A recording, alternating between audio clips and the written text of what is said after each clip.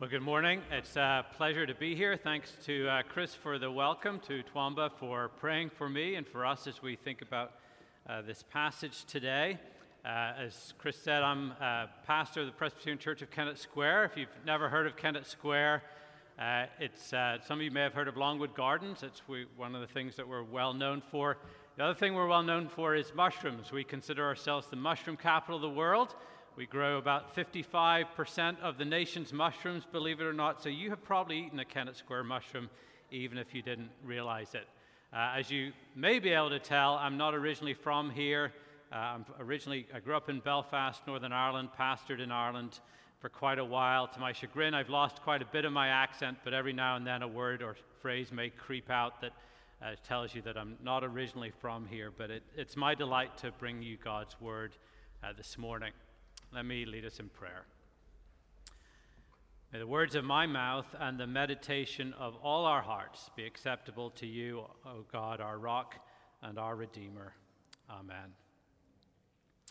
When I heard that the title of Central's current sermon series was The Good Life, I suspected it conjured up for me a rather different picture than it did for most, if not all of you, because I was immediately taken back some over 40 years now to growing up in Belfast and watching on our recently acquired new colour television the BBC sitcom called, you guessed it, The Good Life. You may never have seen it or heard of it, as it only ran for 4 seasons in the mid-1970s, but believe it or not, in the UK's greatest sitcom poll, it was voted Britain's 9th favourite TV comedy of all time. And the TV comedy was about a middle-aged couple who, on the 40th birthday of the husband, decide that they've had enough of the rat race, and they're going to turn their suburban home into a self-sufficient farm with pigs and chickens and crops. And that might all have been okay, except for their uppity and upwardly mobile next-door neighbors, Jerry and Margot Ledbetter, who saw themselves as much more upper middle class than middle class, and whose concept of the good life certainly did not include having scrawny chickens wandering around their neighbor's backyard. The comedy, I think, was quite funny, but it also was a reminder of how subjective our definition of the good life can be. For some, it's crops and livestock in the back garden. For others, it's the acquisition of stuff and invitations to cocktail parties to see and be seen. I wonder how you would define the good life. Through this series so far, Jason has been showing you how God in his grace and his kindness to us has laid out for us in the scriptures what life that is objectively good, as defined by our Maker, looks like. And how in particular we can see that objectively good life in the story of David in the Old Testament. David is far from a perfect human being. There are admirable aspects to his life and his character, but there are also tragic and heartbreaking dimensions to it too. But through the lens of David's story, we get this really helpful picture of what the good life is, and indeed what it should be in our lives. And today we come to an episode in David's life which builds on Jason's sermon last week about friendship, and it highlights for us that the good life is a life that looks outward to others, not just in friendship, but also, as we'll see today, in compassion. We're going to work our way all the way through 1 Samuel 30 this morning, and we'll look at it under 3 headings this morning. First of all, the strength for compassion. Secondly, the eyes of compassion. And thirdly, the compassion of the gospel. I'm going to read in a moment the first 15 verses that you'll find in your order of service this morning. If you have a Bible in the pew or with you, I'd encourage you to open that Bible up to the chapter so we can look at the entire chapter as we go through. You'll find it on page 251 in the pew Bibles. But this is the word of the Lord. Now when David and his men came to Ziklag on the 3rd day, the Amalekites had made a raid against the Negev and against Ziklag. They'd overcome Ziklag and burned it with fire and taken captive the women and all who were in it, both small and great. They killed no one, but carried them off and went their way. And when David and his men came to the city, they found it burned with fire and their wives and sons and daughters taken captive. And David and the people who were with him raised their voices and wept until they had no more strength to weep. David's 2 wives also had been taken captive, Ahinoam of Jezreel and Abigail, the widow of Nabal of Carmel. And David was greatly distressed, for the people spoke of stoning him, because all the people were bitter in soul, each for his sons and daughters.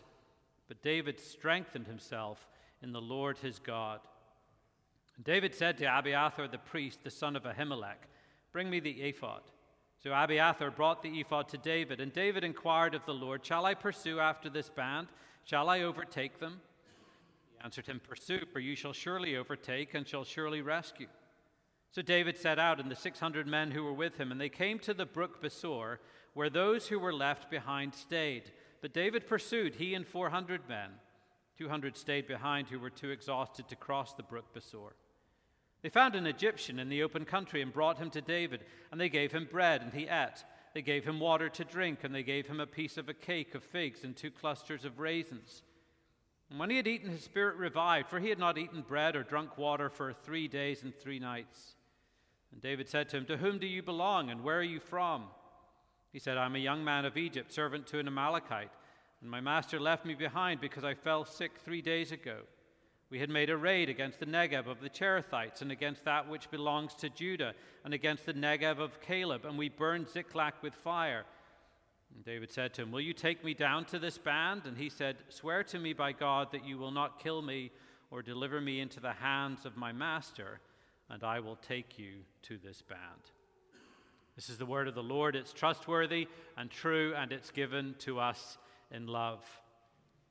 So first, let's think about the strength for compassion. Let me just bring you briefly up to speed in David's story since last week's passage in 1 Samuel 18. Through all the intervening chapters, King Saul has this vendetta out against David, and he's still seeking to kill him. It's worthy of note that when you put 1 and Samuel together and you look at all the chapters that cover David's life, you make an interesting discovery, that the writer of Samuel spends 20 chapters describing the life of David after he became king from 2 Samuel 5 on. But prior to that, he's already spent 20 chapters describing David's life before he becomes king. And through most of those 20 chapters, it's not a pretty picture. David's path to the throne involved living on the margins with no home, facing betrayal, unwanted hostility, and hatred. The majority of the David story of 1 Samuel is not the victorious David over Goliath, but David the fugitive, David on the run. Saul's obsession to eliminate David had turned into a nationwide manhunt, such that in the chapters leading up to our chapter, for not the first time but the second time, David has fled from Israel into the land of the Philistines to get some relief from Saul's pursuit of him. Now just consider that for a moment. David, the man who had killed Goliath, the hero of the Philistines, has decided that his best hope for survival is to go into the land of the Philistines. You know when that kind of scenario happens in your life that things are not going terribly well.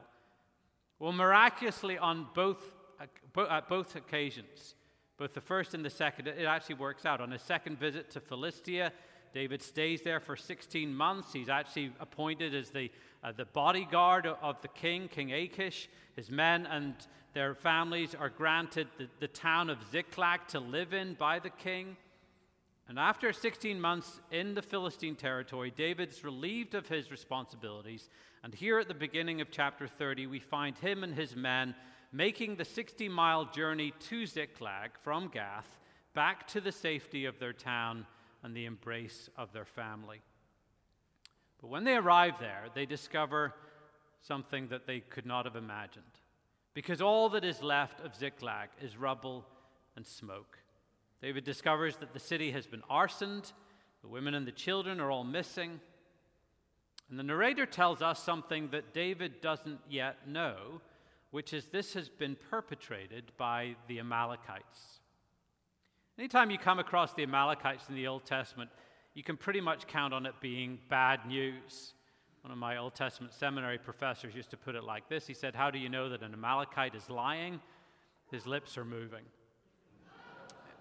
the story of Israel was ever put into a British-style pantomime, which is probably a really bad idea, but bear with me for a second, every time the Amalekites would appear on stage, the audience would be encouraged to just boo very, very loudly, because the Amalekites were a constant thorn in the side of Israel. They hated the Israelites. Over and over again, they attacked the Israelites, and their cheap, cowardly preference for the timing of those attacks was when Israel was at her most vulnerable and defenseless. And here they'd done it again. While David and his men were away, they invade Ziklag, they set it on fire, and they capture the women and children, probably to take them and sell them into slavery. So David and his men arrive home to this atrocity, and we read that they weep, and they weep, and they weep until they can weep no more. And just when David must have thought things couldn't get any worse, they do. Look at verses 5 to 6. David was greatly distressed, for the people spoke of stoning him, because all the people were bitter in soul, each for his sons and daughters. You know, when something catastrophic happens, when an atrocity occurs, there's this human proclivity to want to blame someone. And David discovers on this occasion that that someone, in the eyes of his 600-strong army, was him. This was his fault. He was their leader, and he shouldn't have left their town unprotected. And so in their bitterness and their rage, the soldiers blame David. They lobby one another to stone him. They literally want to kill him. Now, I'm guessing that none of us here know exactly what it would be like to return home and find your town in rubble, your families captured, and then on top of that, be blamed for it such that people want to murder you. But most of us would probably say there have been days in our life when you've asked yourself, like David must have here, could things possibly get any worse? Sometimes part of the angst on those days is that you've been unfairly blamed by those around you for what's going on. Maybe that's happened for some of us this week. And in those situations, what do? Or to get more specific, how do you resist the urge to retaliate against those around you who are obviously hurting, albeit they're taking their hurt out on you? How do you show compassion to those people rather than retaliate? Or how do you, in the words of Frederick Buechner's quote in the Order of Worship today, how do you develop the capacity to feel what it is to live inside somebody else's body, somebody else's skin, and see life from their perspective? Well, here's what David did. Verse 6, David strengthened himself in the Lord his God. This is one of those phrases where if you're familiar with the Bible, if you read the Bible regularly, you probably say, I know what that is. Strengthen yourself in the Lord. I see that all the time, and you just keep reading. But it's actually one of those phrases where it's helpful just to hit the pause button occasionally and say, well, what exactly does that mean?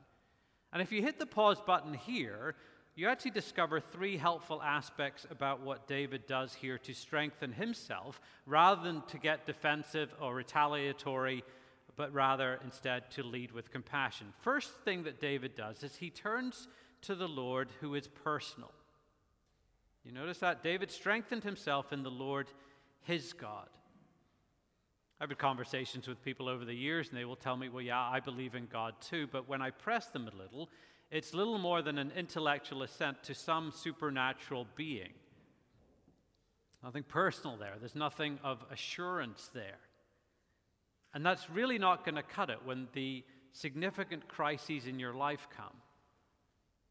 But when you can say the Lord is my God, when you can say not just the Lord is a shepherd, but the Lord is my shepherd, it makes all the difference in the world. To strengthen himself in the Lord, David turns to the God who is personal. Secondly, David here would have remembered God's promises. Back in chapter 23, 1 Samuel 23, Jonathan, in further demonstration of his friendship and commitment to David, goes way, way, way out of his way to find David in the wilderness and to encourage him. And the exact phrase used in 1 Samuel 23 to describe that encouragement was that Jonathan, quote, strengthened David's hand in God. And the narrator tells us how Jonathan did that. He reiterated the promises of God previously made to David. you're here today and you're a Christian, you're a committed follower of Jesus Christ, you have all sorts of promises that God has made to you. That I will never leave you or forsake you. That God works all things together for good for those who love him. That at all times the Lord is near, and many, many more. On that occasion, Jonathan reminded David of God's promises. On this occasion, David reminds himself. To possess the strength for compassion in all circumstances, you and I need to retain and regain the right perspective by rehearsing in our hearts and our minds the promises of God that never fail. That second way that David strengthens himself relates then to the third way, verses 7 to 8, where David draws near to God for help. Look at those verses. David said to Abiathar the priest, the son of Ahimelech, "Bring me the ephod." So Abiathar brought the ephod to David, and David inquired of the Lord, "Shall I pursue after this band? Shall I overtake them?"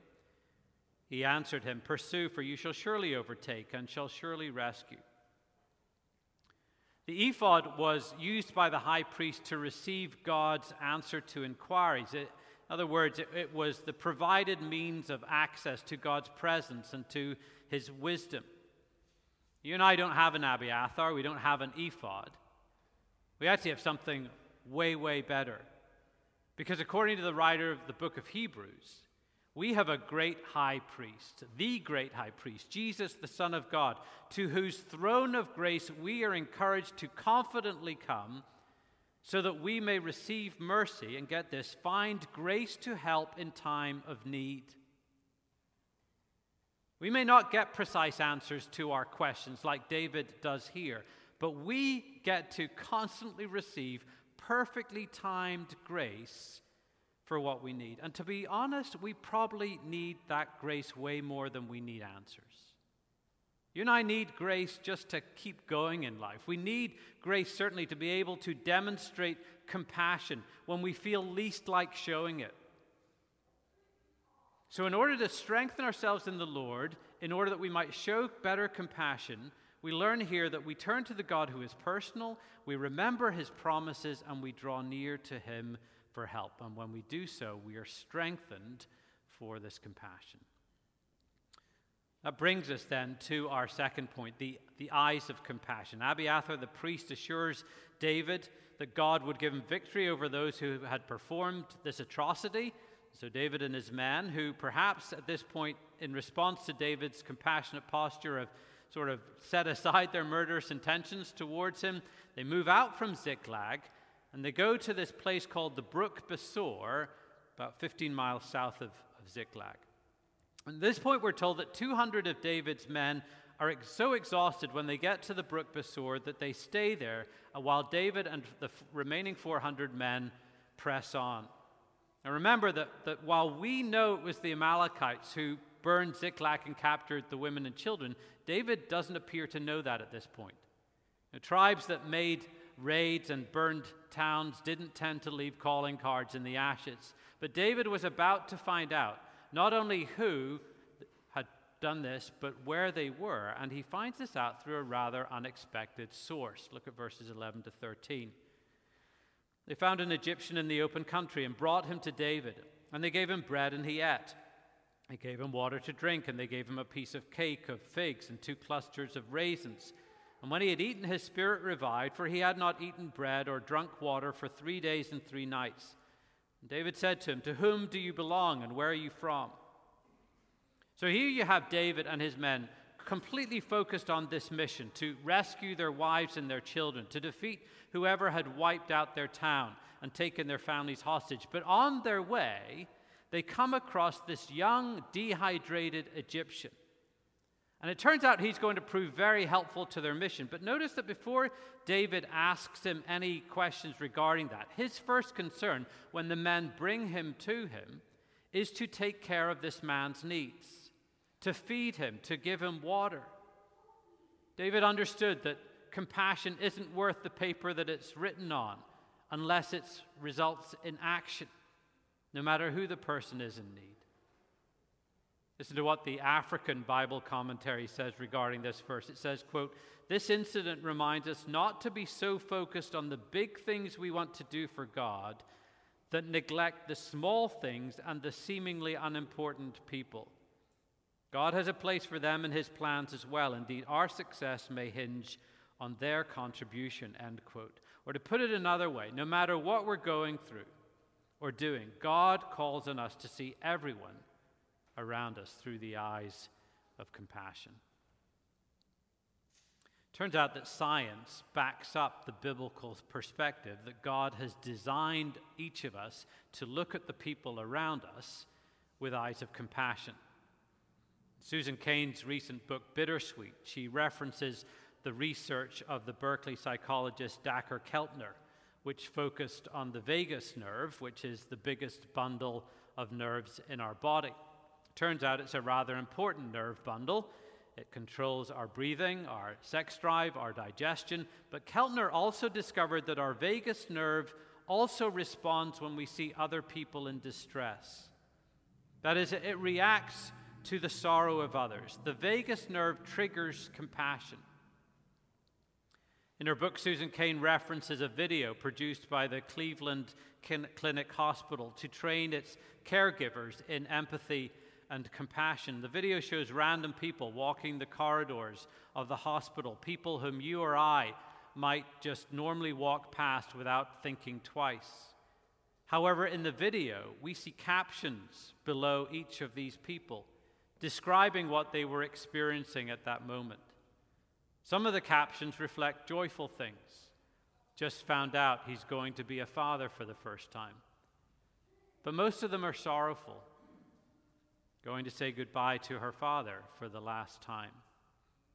Just found out he has a malignant tumor.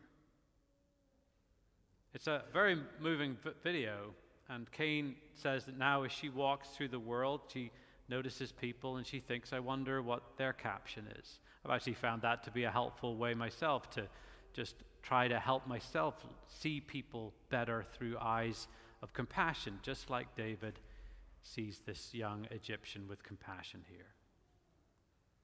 So we've thought about the strength for compassion, we've thought about the eyes of compassion, but really undergirding both of those and what we need for both of those is our third point, which is the compassion of the gospel. And David asks the dehydrated and now rehydrated Egyptian where he is from. It turns out that he had been a slave of an Amalekite master who had disposed of him when he was sick. However, he's able to tell David of the places the Amalekites had raided, including Ziklag. David promises immunity to the Egyptian if he will take him to the Amalekites and their captives, and so off they go. David, remember, only has 400 of his men at this point. They're probably going to be greatly outnumbered, but when you're armed with the promises of God, that doesn't really matter. They arrive at the Amalekite camp. They discover there's a party in full swing. There's eating, there's drinking, there's dancing, and therefore there's an army there entirely vulnerable to a surprise attack. These Amalekites were sitting ducks for David's army. Before too long, they are dead ducks. The Amalekites are struck down, and David recovers everything, all the wives, all the kids, all the plunder. But that's not the end of this story. Because David returns from the victory over the Amalekites, but back to the brook Besor, where he's greeted by the 200 men who had remained there for rest and recovery due to their exhaustion. And it soon becomes clear that the 400 men who had gone with David and fought were feeling less than compassionate and charitable to those who had stayed behind. Look at verse 22. Then all the wicked and worthless fellows among the men who had gone with David said, because they did not go with us, we will not give them any of the spoil that we have recovered, except that each man may lead away his wife and children and depart. So some of the men who had fought with David seemed to be taking the line of whoever did not fight doesn't deserve to eat. That might sound like an argument for some kind of justice, but David will have none of it. Here's his response in verses 23 to 24. David said, you shall not do so, my brothers, with what the Lord has given us. He has preserved us and given into our hand the band that came against us. Who would listen to you in this matter? For as his share is who goes down into the battle, so shall his share be who stays by the baggage. They shall share alike. David puts an end to their scheming with this remarkable blend of warmth. He calls them my brothers, a blend of warmth and logic and authority. But his basic argument here is theological in nature. And it's this. He says to them, everything you have is a gift from God. These troublemakers were working out of a mindset that saw what they had as a reward for their efforts, for their work. And David tells these men, this isn't stuff that you've achieved. This is what God has given you. It's a gift. It's all of grace, because everything you have, you've received from God. It's all from the hand of the God of compassion. Eugene Peterson wrote that he never understood why the Brook Besor doesn't rank up alongside other well-known biblical places like Bethel and Bethany and Galilee and even Calvary. Not only does the word Besor mean gospel, mean good news, but what happened here at the Brook Besor is the very epitome of the gospel, because our salvation and the forgiveness of our sins and the restoration of our relationship with God, it's all a gift, isn't it? It's all by grace that's received through faith. It's all due to the compassion of God. Peterson wrote that one of his friends, who was so taken by the gospel of 1 Samuel 30, this last part, would sometimes sign her letters, yours at the Brook Besor. And you and I would do well to spend a little time at this brook every now and then, because this is where science's explanations can't help us. If empathy and compassion are simply a biological reaction of the vagus nerve, then how do you explain this large contingent of David's army refusing to show compassion to the 200 who stayed at the brook? Or why is it that you and I so frequently suffer from compassion fatigue? We see the needs here in the city or the needs throughout the world. Or we hold back compassion until we feel that a person is somehow worthy of it. Or we justify passing by a proverbial dehydrated Egyptian because we're on what we've judged to be a much more important mission. The reason we lack compassion in those situations is because we've believed the lie that the good life means taking care of number one. That the good life means getting my needs met, and that people get what they deserve, and so I'm under no obligation to assist them. We forget what David tells his men here, that everything that we have is a gift from God. It's all grace. I wondered this week if Jesus had this chapter in mind when he told a couple of his parables. The parable of the workers in the vineyard in Matthew chapter 20. Master of a house hires laborers for his vineyard. Some of those workers start at the very beginning of the day. He agrees a wage with them. They go to work. But then through the day, he hires other workers at different points in the day, until even at the 11th hour, 11 hours after the first worker started, he hires some more. And then at the very end of the day, he pays them all the same wage. And perhaps not surprisingly, there is much protesting from those who were hired at the start of the day. And Jesus says, the master said, am I not allowed to do what I choose with what belongs to me? Or do you begrudge my generosity? Because that's the grace and the compassion of our God. And then there's the parable, the famous parable in Luke 10 of the Good Samaritan, where Jesus, in a sense, substitutes this dehydrated Egyptian for a beaten-up Israelite in a ditch. And scandalously for Jesus' audience, it's a despised Samaritan who helps him, whereby Jesus radically redefines who your neighbor is to whom you should show compassion. He says, basically, your neighbor is anyone you would receive help from if you were lying, dying at the side of a road. But of course, Jesus didn't just tell stories of compassion. His own mission was a mission of compassion. The English hymn writer Noel Richards put it like this in one of his hymns: "Filled with compassion for all creation, Jesus came into a world that was lost. There was but one way that he could save us, only by suffering death on a cross." David, in this chapter, risks his life to save those taken hostage by the Amalekites. But our greater David, Jesus himself, gave his life to save us who have been taken hostage by the world and the flesh and the devil. Compassion, wrote Frederick Buechner, is the sometimes fatal capacity for feeling what it is like to live inside someone else's skin. Compassion for Jesus was the fatal commitment to take on human skin, to find out what it was like to live in this world, and then to die in our place and rise again, because again, as Frederick Buechner wrote, his joy would not be complete until there was joy for you and for me as well. That's the compassion of Jesus for us. That's the compassion of the gospel. God's compassion for us does not have a sell-by date.